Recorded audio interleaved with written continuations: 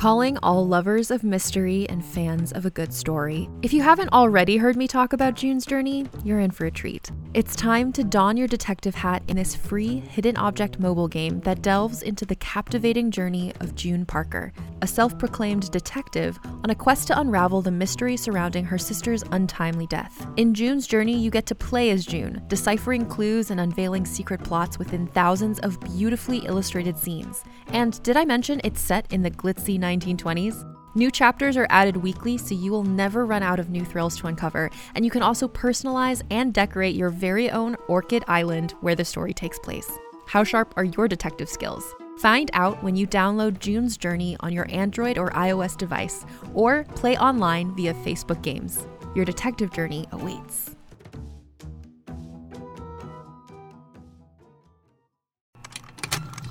Contained herein are the heresies of Radolf Burntwine, erstwhile monk turned traveling medical investigator. Join me as I uncover the blasphemous truth of a plague-ridden world, that ours is not a loving God, and we are not its favored children. The heresies of Radolf Burntwine, coming January 2nd, wherever podcasts are available. Hey everyone, welcome to Let's Get Civical. This is the podcast that breaks down politics, government structure, and dives into the context of current events, but in a super fun way. I'm Lizzie Stewart, comedian, feminist, and political junkie. And I'm Arden Walentowski, former Senate intern, campaign staffer, and political strategist. In this episode, we're talking about the Civil Rights Act. So grab your peaceful protest. And let's get civical.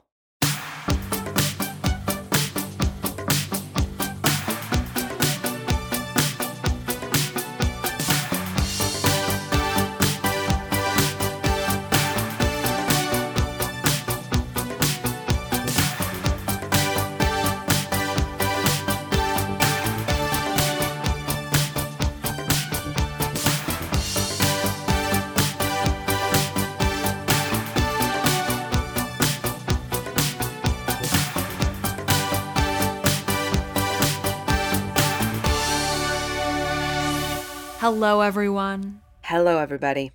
Welcome back to Let's Get Civical. I'm Lizzie Stewart. And I'm Arden Walentowski.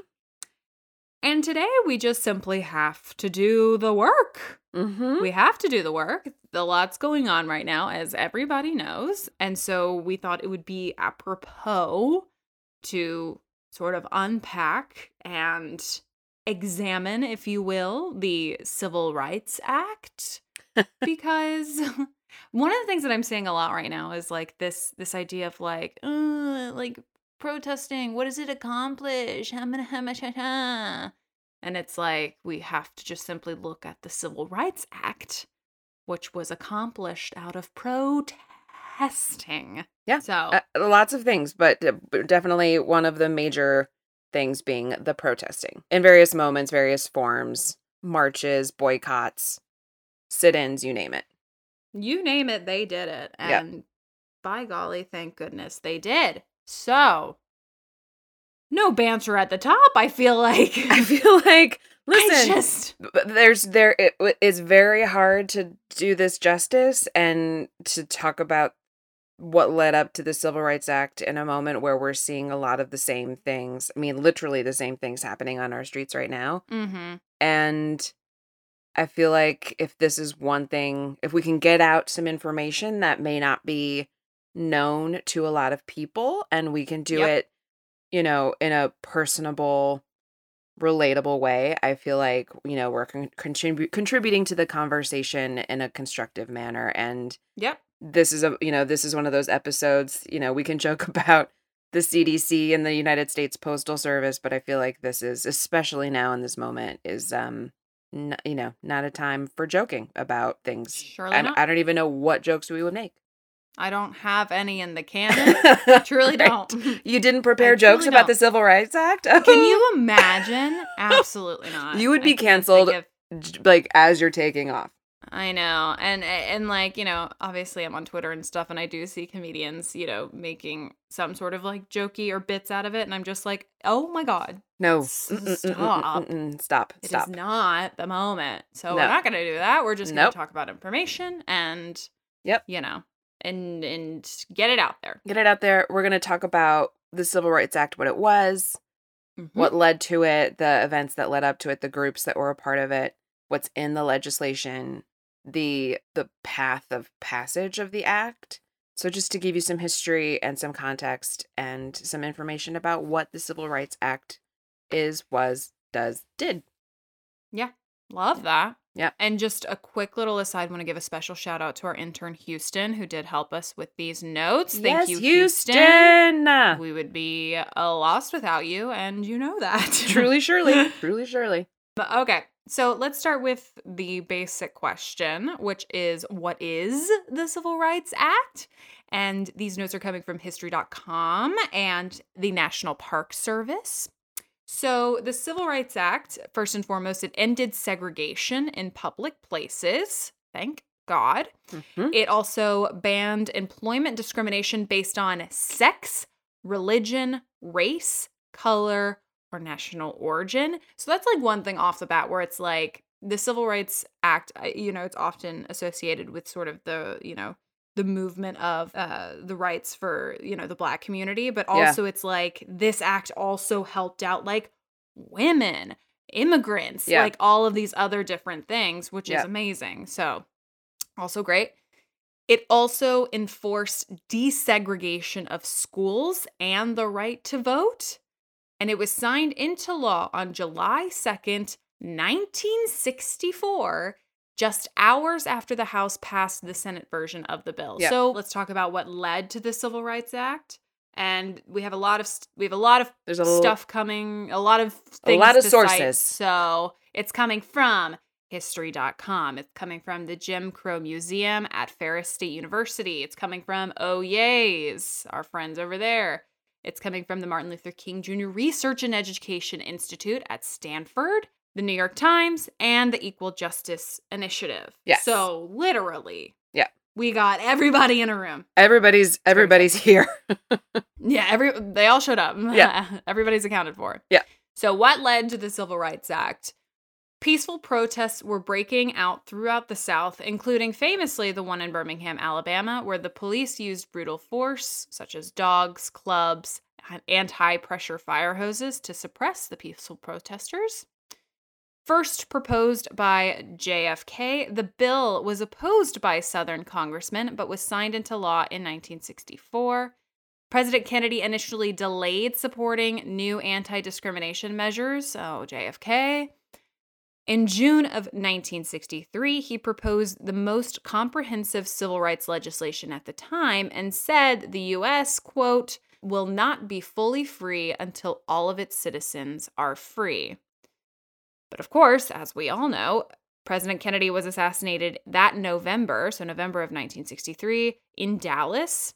And then President LBJ took up the cause and said in his first State of the Union, quote, let this session of Congress be known as the session which did more for civil rights than the last 100 sessions combined. Yeah.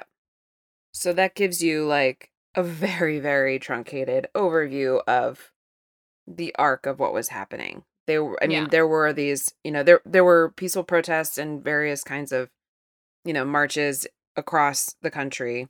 And then, the executive leadership at the federal level was trying to pass a bill. Yeah. But there were things that, Kennedy didn't arrive there.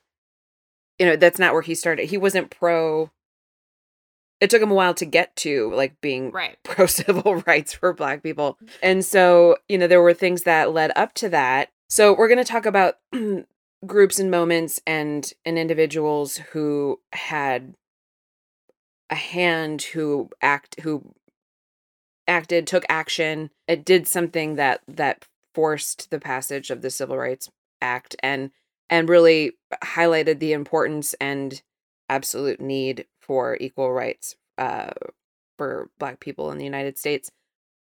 Here's a disclaimer. It is impossible for us to talk about everything and everybody. So these are some select instances and big important moments. It's also really hard to like keep an episode to 50 minutes and give all of these things their fair due time and just, give them justice to all the people who had a hand in protest moments or we're going to talk about Jim Crow laws.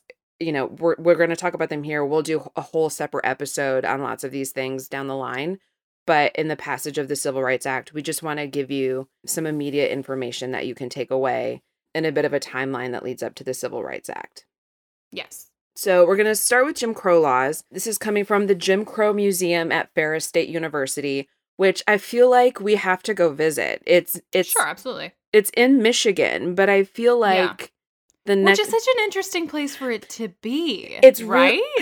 I was like, well, because it's in a city called Big Rapids, and I was like, I wonder if that's near Grand Rapids. And sure enough, it's like to the west of Grand Rapids, and I was like, why is this here? It feels so bizarre. But I mean, I don't know how that came about. It's where Ferris State University is, and so I don't know how they came to, the museum became a part of the university, but it is. They're a great resource. I mean, they have a lot of information. It's all very clear and accessible. And so, read whatever books you're reading about Jim Crow laws. But if you also want just some immediate information, I suggest Googling Jim Crow Museum at Ferris State University, and they will take you to some information. So the Jim Crow laws, Jim Crow was the name of a racial caste system that operated primarily but not exclusively in southern and border states between 1877 and the mid-1960s. They were more than just, they weren't really, some of them were laws, but they were more just, rules and guidelines and kind of general understanding about social status understandings. Yeah, and how Black people were supposed to basically de-status themselves in the company of white people, and how ensured that white people always had status above Black people. They put in place a system of expected behavior from Black people that made them subservient to white people. Mm-hmm. Jim Crow laws maintained that, quote, whites were superior to Blacks in all important ways, including but not limited to intelligence, morality, and civilized behavior. Sexual relations between Blacks and whites they believed that sexual relations between Blacks and whites would produce a mongrel race, which would destroy America. Close quote. God. Yeah. Some examples of Jim Crow laws offered by the Jim Crow Museum are, quote, Blacks were not allowed to show public affection toward one another in public, especially kissing, because it offended whites. Quote, if a Black person rode in a car driven by a white person, the Black person sat in the back seat or the back of a truck. Quote, white motorists had the right of way at all intersections. Just at this point, this is where I just get all of that is awful. But then it's just it's so stupid. It's so stupid. It's so petty. It's so petty. It's so fucking petty. So petty. It from macro, major horrific things to just the pettiest of things of even separate bathrooms is as petty as you can get. Right. You know what I mean? Right. Fuck Jim Crow. Yeah. I mean, there was another one that I didn't put in here, but it was if a Black man, a Black man is never introduced to a white man, the white man is always introduced to the Black man. And it's always the Black person is always called by their first name. The white person is always Mr. So-and-so. Right. And if you're, it's if you're being introduced to, if a Black person was being introduced to a white man, the person doing the introduction would say Mr. So-and-so, this is Bob that I told you about. Not right. It was always here is, I'm introducing you to this person because you have the higher status. I mean. Right. Aside from the obvious injustice of it all, it feels like so much work. Sure. It feels that is a lot. That is a lot of work and inconvenience to maintain your what you perceive to be your social structure. You're entitled right to a social structure that puts white people at the top. But white motorists had the right of way at all intersections. I just bought a car and I'm right, 4-way stop. Okay, you go and then I go. That is enough. And to also worry about who is what race in the car. It's insane. All right, let's talk about Plessy v. Ferguson, which was a Supreme Court case. So this is obviously coming from OEAs. Mm-hmm. So the facts of this case were Louisiana enacted the Separate Car Act, which required separate railway cars for black and whites. In 1892, Homer Plessy, who was 7/8 Caucasian. Oh my God, I had to read that and be like, what? Okay. Yes. So Homer Plessy, who was 7/8 Caucasian, agreed to participate in a test to challenge the act. He was solicited by the Comité des Citoyens. Actually, that's probably pretty good. Thank you. It's the Committee of Citizens, which was a group of New Orleans residents who sought to repeal the act. They asked Plessy, who was technically black under Louisiana law, to sit in a whites-only car of the Louisiana train. The railroad cooperated because it thought the act imposed unnecessary costs via purchase of additional railroad cars. When Plessy was told to vacate the whites-only car, he refused and was arrested. So kind of a Rosa Parks of railway cars. Yes. At trial, Plessy lawyers argued that the Separate Car Act violated the 13th and 14th Amendments. The judge found that Louisiana could enforce this law insofar as it affected railroads within its boundaries. Plessy was convicted. In short, the court held that segregation was not a form of discrimination. Yeah. And this is where, Plessy versus Ferguson is where they said as long as it's separation is okay as long as the accommodations are equal.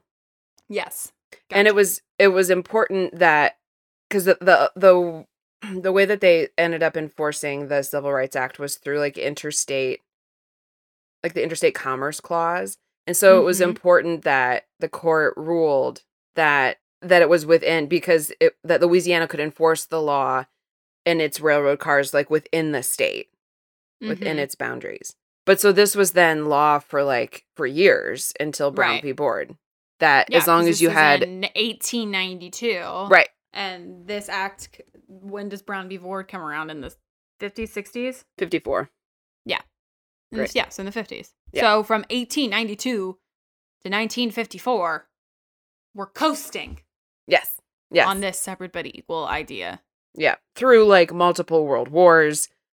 Oh my God, yeah. We're all just separate but equal. It's it's just such bullshit. It's such bullshit.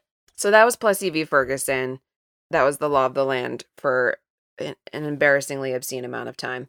And then after that, the court case that took that down was Brown versus Board of Education. In this case, this is also coming from OEA. This case was a consolidation of cases that were happening in Kansas, South Carolina, Virginia, Delaware, and Washington, D.C. that related to the segregation of public schools on the basis of race. So public schools in those states were saying, this is a black school, this is a white school. And for ease, the Supreme Court heard all of these cases as one unit because they all had they were all doing the same thing. Which is that's what they do. That's what they do. They do that with the gerrymandering cases where they threw Ohio and put them all in a package. Was this is what we're saying. This is what we're saying about this thing. Yeah. In each of the cases, African-American students had been denied admittance to certain public schools based on laws allowing public education to be segregated by race. The court argued that segregation violated the Equal Protection Clause of the 14th Amendment. The plaintiffs were denied relief in the lower courts based on Plessy versus Ferguson, which held that racially segregated public facilities were legal so as long as the facilities for blacks and whites were equal. Spoiler, they never were. No. That's also bullshit. This was known as the separate but equal doctrine, which we talked about under Plessy versus Ferguson. The Supreme Court ruled that separate but equal educational facilities for racial minorities is inherently unequal, violating the Equal Protection Clause of the 14th Amendment. So the court was basically no. Right. No, that's stupid and not achievable. Obviously not. Right. Nobody's equal here, and we all know it. You guys. Yeah. The jig is up here. Jig is up. Yeah. Another important moment in the civil rights movement was the Southern Christian Leadership Conference. And this information is coming from the Martin Luther King Jr. Research and Education Institute at Stanford. And so this conference, the SCLC, was established in 1957 after the Montgomery bus boycott. And their goal was to redeem, quote, the soul of America through nonviolent resistance. It coordinated the actions of local protest groups throughout the South and was led by Martin Luther King Jr. The organization drew on the power and independence of Black churches to support its activities. That's the Southern Christian Leadership Conference. And then we also have the Birmingham Campaign, and this is also from the MLKJ Research Institute at Stanford. And that was, so in April of 1963, MLKJ and the Southern Christian Leadership Conference joined with Birmingham, Alabama's existing local movement, the Alabama Christian Movement for Human Rights, in a massive direct action campaign to attack the city segregation system by putting pressure on Birmingham's merchants. The, quote, desegregation campaigns was launched with a series of mass meetings, direct action, lunch counter sit-ins, marches on City Hall, and boycott of downtown merchants. Look, it's all, always go after commerce. Mm-hmm. King spoke to Black citizens about the philosophy of nonviolence and its methods and extended appeals for volunteers at the end of mass meetings. With the number of volunteers increasing daily, action soon expanded to kneel-ins at churches, sit-ins at the library, and a march on the county building to register voters. Hundreds were arrested. This sounds so very familiar. Yes. On Good Friday, which was April 12th, King was arrested in Birmingham after violating the anti-protest injunction and was kept in solitary confinement. During this time, King penned the, quote, letter from Birmingham jail on the margins of the Birmingham News in reaction to a statement published in the newspaper by 8 Birmingham clergymen condemning the protests. Yeah. So that's where we get that. Yeah. And there was a big debate between the Southern Christian Leadership Conference, among their members and the members of the movement, the Alabama Christian Movement for Human Rights, because they didn't know, they knew that if Martin Luther King went to this protest, that there was a high likelihood that he would be arrested. Yeah. And what they at the time, what they needed him for really was, he was the leader, and they needed money because they were bailing out all of these protesters. Right. And as the key fundraiser for the movement, they were like, should you be arrested? And at the end of the day, he was like, yes, and ended up, went to go get arrested. Not that he went with that intention, but he knew with that it was a high probability outcome. Yeah. Yeah. And then he sat in jail for a week, and they wouldn't let him call his wife, Coretta Scott King. And finally they got some politician on the phone. I think it went all the way up to the White House, and the White House called and was like, guys, you have to let him talk to his wife. Guys. And so they did. But it was, to talk about, to do justice to the Southern Christian Leadership Conference in, 5 minutes is not possible. But they were, it was the group, the movement group leading all of this. And, there were other groups that were also doing a lot of work. But they their ability to partner with, local movements in various states helped them amass kind of large numbers and really, make the protests and the boycotts, the sit-ins, the kneel-ins, all of that really have an effect and show their power. Right, because it was in mass. Yeah. Yeah. Okay. We're going to talk about, there were 2 deaths of individuals, 2 murders that had an effect that I think really, lit the fire under a lot of these actions that we're talking about. The first is the murder of Medgar Evers. This is coming from the New York Times. Mr. Evers was a 37-year-old Mississippi field secretary for the NAACP, and he was shot in the back by a sniper with a high-powered rifle in the driveway of his home just after midnight on June 12, 1963. His murderer was a member of the KKK and an avowed white supremacist. He was not, this is going to make you mad, he was not convicted until the third trial, which was held in 1994. So like almost exactly 30 years 30 years later. The first two trials were all white jurors. Sure. And at least one, if not both, were hung juries, and so he got off.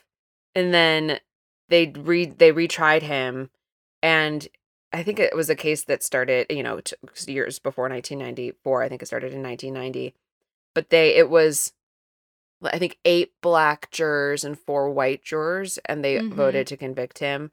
And he's been in jail and still, says he's innocent. I'm not sure if he's died now, and honestly, I don't care. We didn't even include his name. As we should not, because his name does not matter. No. The other was the murder of a man named William L. Moore. And this is coming from the Equal Justice Initiative. The body of William L. Moore, he was 35, was found on U.S. Highway 11 near Tella, Alabama on April 23rd, 1963. Moore was a white man. He had completed 70 miles of his one-man civil rights march from Chattanooga, Tennessee to Jackson, Mississippi, and he was intending to ask the Mississippi Governor Ross Barnett to support integration. He wore signs that stated, quote, "End segregation in America, eat at Joe's, both black and white," close quote, and, quote, "equal rights for all, Mississippi or bust," close quote. He was a member of the Congress of Racial Equality, also known as CORE, and had staged lone protests in the past, walking to Annapolis, Maryland from his home in Baltimore, and also marching to the White House. When they found him, he had been shot dead in the head with a .22 caliber rifle belonging to a white Alabaman, whose name we're not going to say. The man was arrested but never indicted for Moore's murder. Simply love when that happens. It's like, what's the point? They found his body on the side of the road, like, still wearing his protest signs. Gear. Yeah. We're going to take a quick break for a little word from our sponsors.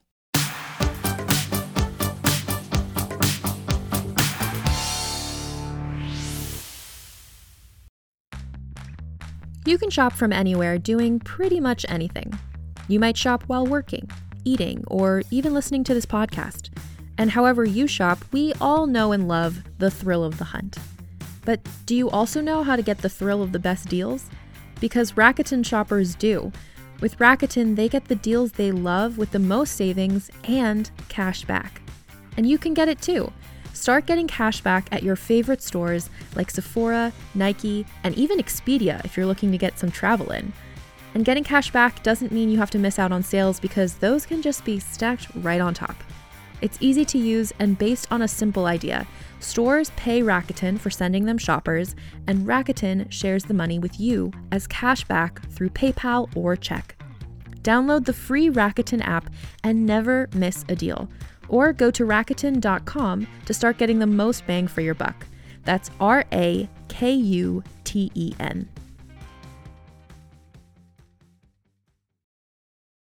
Hey there, this is Justin Bartha. I made a funny new podcast, King of the Egg Cream. It has the greatest cast in the history of podcasts with actors like Louis Black. I'm torn by my feelings for 2 women. Bobby Cannavale. You can eat it, or if someone hits you, you can put it on your cut. Melanie Linsky. I wonder what these marvelous things are that look just like boiled chicken feet. Jason Ritter. I can break things and pick locks and kill people. Michael Stuhlbarg. The whole point is to inspire people that they should make themselves better. Ari Grainer. No, don't whet its appetite. What are you, an idiot? Me, Justin Bartha.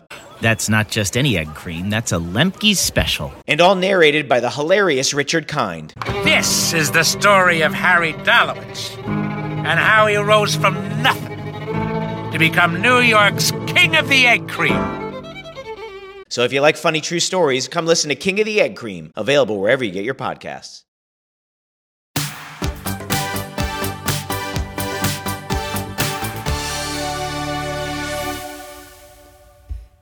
And of course, so all of this is leading up to what many of us know, which is the March on Washington. And this is coming from, again, the MLKJ Research and Education Institute. So, on August 28th, 1963, more than 200,000 demonstrators took part in the March on Washington for Jobs and Freedom in the nation's capital. The march was successful in pressuring the administration of JFK to initiate a strong federal civil rights bill in Congress. This is, of course, where MLK delivered his I Have a Dream speech. And then after that, we have the bombing of the 16th Street Baptist Church, and this is coming from the National Park Service. So just before 11 a.m. at the start of Sunday church service on September 15th, 1963, a bomb exploded under the steps of the church. Those inside sought safety under the pews and shielded each other from falling debris. In the basement, 4 little girls, 14-year-olds Addie Mae Collins, Denise McNair, Carol Robertson, and 11-year-old Cynthia Wesley were killed. Addie's sister Susan survived but was permanently blinded.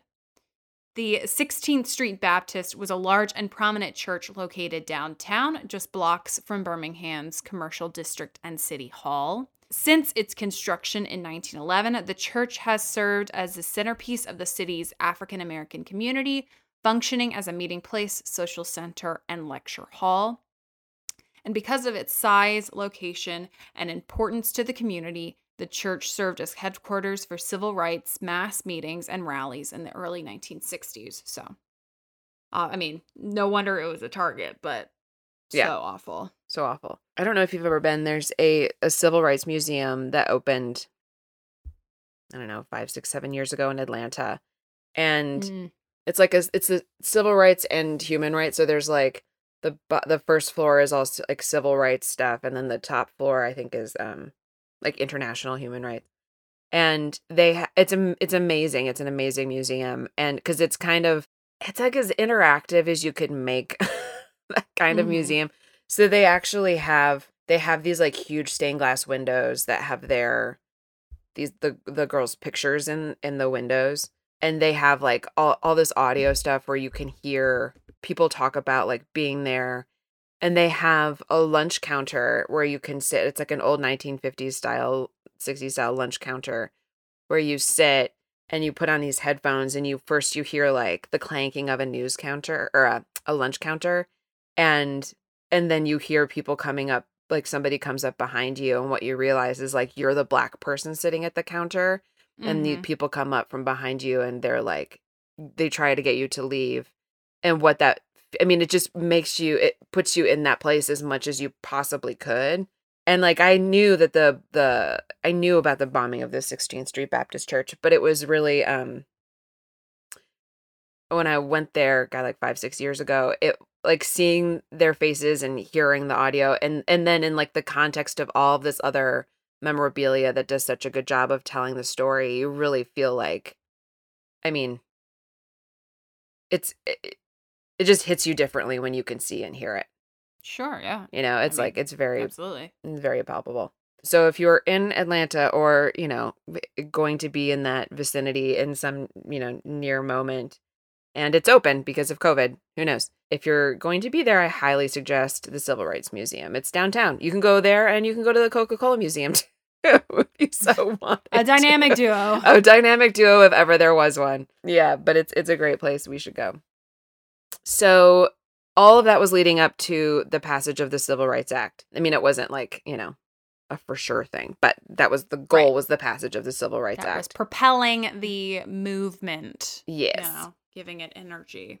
And so this is all coming from, we're going to talk about the passage of the Civil Rights Act. This is coming from history.com, the National Park Service, and our friends at the Constitution Center. So during debate on the floor of the House, when they were debating the Civil Rights Bill in the House side, Southerners argued that passing the bill would usurp the rights of individuals and states, which is only bullshit.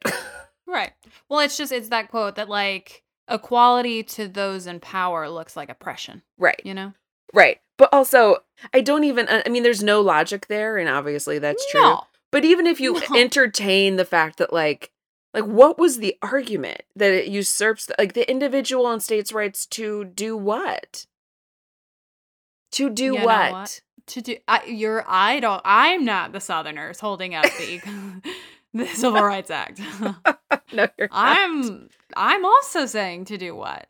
Right. Yeah. To do what? I mean, the answer is to keep people separate and apart, but yes. Individual rights to do what? Be assholes and racist and mean? Okay. Mm-hmm.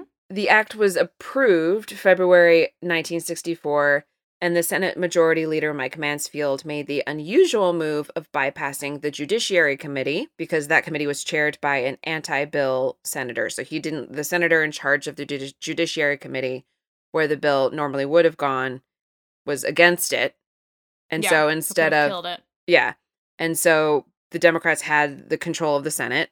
And thank God, because instead of sending it to the committee, they just put it right on the calendar, the main Senate calendar, and put it for a vote. But when Senator Mansfield made the first motion about the bill in the Senate, a well-organized filibuster attempt started. Oh. Yeah. It failed eventually. Had it been successful, the Civil Rights Act would have been finished for that Senate session. Mm-hmm. So they were trying to delay it, to push it to the next session in the hopes of getting some of their Republican colleagues back. Right. Southern senators and border state Democrats staged a 75-day long filibuster, one of the longest in U.S. history. During the filibuster, Senator Robert Byrd, a former KKK member of West Virginia, spoke for 14... And a piece of shit. Yeah, piece of shit. Spoke for 14 hours straight. The absolute gall. I don't hate anybody that much. The level of hate. Yeah. And probably fear of some kind, although I don't really care or know what that fear would have been. But and not of a people, but of a changing way of life. I do think that when things change, people do get scared, and right. That's a reaction, but I don't care about anything. I don't hate anybody that much to stand there for 14, not even the bullies that I went to grade school with. I just don't care to spend time on them. And yet this man stood there for 14 hours straight arguing that Black people weren't people. Piece of shit. Just not a fan. Not a fan. Not a fan. Roll over in your grave. Other senators who were committed to the filibuster effort were the powerful senators Richard Russell, Senator Thurmond, but of course, William Fulbright and Sam Ervin. Pieces of shit. Pieces of shit. The piece of shit club. They're all here. Oh my God. All here and accounted for. Yep. Senate Minority Leader Everett Dirksen nurtured the bill through compromise discussions and ended the filibuster. It's a quote according to the National Park Service. With the help of behind-the-scenes horse trading, the senators in support of the bill obtained their 2/3 majority to end the debate. On June 10th, 1964, Dirksen made a powerful speech that served to bring more Republicans onto his side in the fight. He made his case and quoted author Victor Hugo, quote, "Stronger than all the armies is an idea whose time has come." Close quote. The senator then reminded his colleagues that the Republican Party stood for equality since its founding in the years before the Civil War. Lincoln was a Republican. The party of Lincoln, honey. I feel like Dirksen's remember where we came from. Mm-hmm. Yes. Come on. He also, I think, was from Illinois. So, he was the right man to do it. Sure. Dirksen was the right man to be let me just hold out this big old top hat card. Yeah. In front of all y'all bitches. It's Come on. He played the Lincoln card. He really did. And he waited to the exact right moment. Sure. The same day that Dirksen and his colleague Humphrey, who I think was a Democrat, Dirksen was a Republican working with the Democrats to get the numbers that they needed. So the Humphrey Dirksen group got 71 votes to end the filibuster, which was 4 more than they needed, and 27 Republicans decided to support the act. 27 Republicans in 1964 said, you know what? Sure, Sure. You know, we're right. We are the party of Lincoln. We shouldn't be racists. Right. One of the votes for the Civil Rights Act came from California Senator Claire Angle, who was too sick to speak, but signaled aye by pointing to his eye. Okay, we love that. Look, whatever you need to do. Like, I don't care. Whatever I don't care do. you say yes. Yes. Like, point to the eye. Go for it. I mean, you could have given the old John McCain thumbs up. Right. Although he did a thumbs down, you know? Right. He was like... But it's a little on the nose, if you know what I'm saying. It's a little on the... Great. I don't care, as long as it's yes. Like, let's go. Let's go. Let's do this. Dirkson's compromise bill passed the Senate after 83 days of debate. Jesus Christ. 83 days of debate and filibuster. The bill finally passed the Senate. It filled 3,000 pages in the congressional record. It was sent to the House, where they quickly approved the Senate version of the bill. They had already approved their own. The Senate had a different version, so they had to pass the Senate version. And LBJ, Lyndon Baines Johnson, signed it hours later. He was just like, let's go. Let's go. About flipping time. Yes. Yep. Okay. So with that, we're going to talk about what is the actual, like what's in the actual act, what all of the titles are, so we can know what we got from this piece of legislation. Yep. That almost did not come to be by a group of pieces of shit. So, here we go. I think you should make that t-shirt. They're all pieces of shit. This is coming from Encyclopedia Britannica. Okay. Title 1 of the Act guarantees equal voting rights by removing registration requirements and procedures biased against minorities and the underprivileged. That's Title 1. Yep. Title 2 prohibits segregation or discrimination in places of public accommodation involved in interstate commerce. Title 3 bans states and their subsidiaries from denying access to public facilities. Title 4 calls for the desegregation of public schools. Title 5 broadens the duties of the Civil Rights Commission. Title 6 assures non-discrimination in the distribution of funds under federally assisted programs. And Title 7 bans discrimination by trade unions, schools, or employers involved in interstate commerce or doing business with the federal government.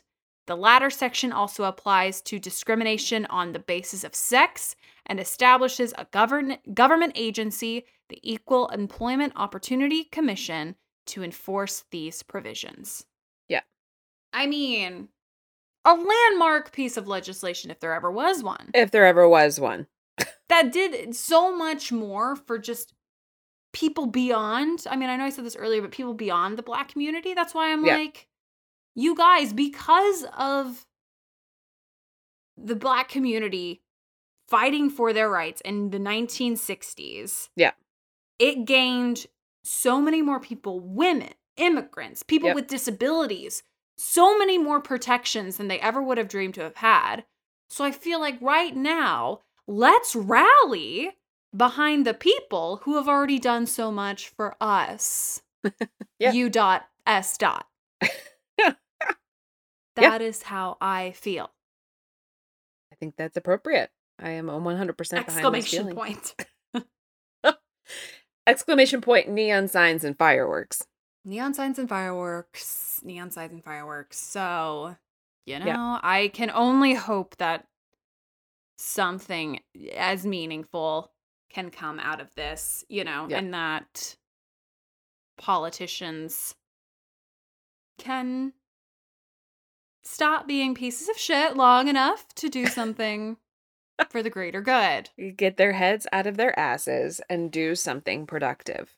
Sure. Everybody, I can't stress enough. You simply must vote. You simply must vote. You simply must turn in your census thing, your census paperwork. And because all of that is important. And those are the, right now, the only ways that we have a check on any of this power. Yeah. So that's the Civil Rights Act and what led to the passage of that important piece of legislation. we're going to continue this conversation in our next episode that's coming out next Wednesday. And, you know, we want to talk about, we ended the episode with, you know, what's in the act, because what we want to do is talk about, like, what happened after that. Did it work? Is it still working? What's the status of the Civil Rights Act? Who's looking at it? you know, like, who's in charge of all of that? You know, what's the Equal Employment Opportunity Commission up to? How's that going? So, we're just going to do, we're going to continue this conversation in the next episode and do a check-in on current modern day civil rights stuff. Yes. So look out for that. And in the meantime, thank you so much for listening. We love you so, so much. Please visit blacklivesmatter.com and find out how you can get involved and be helpful right now. And you can find us on Twitter and Instagram at Let's Get Civical. You can rate us, you can review us, you can subscribe to us. We love you so much, and we will see you next Wednesday. Thanks, and stay safe. Bye.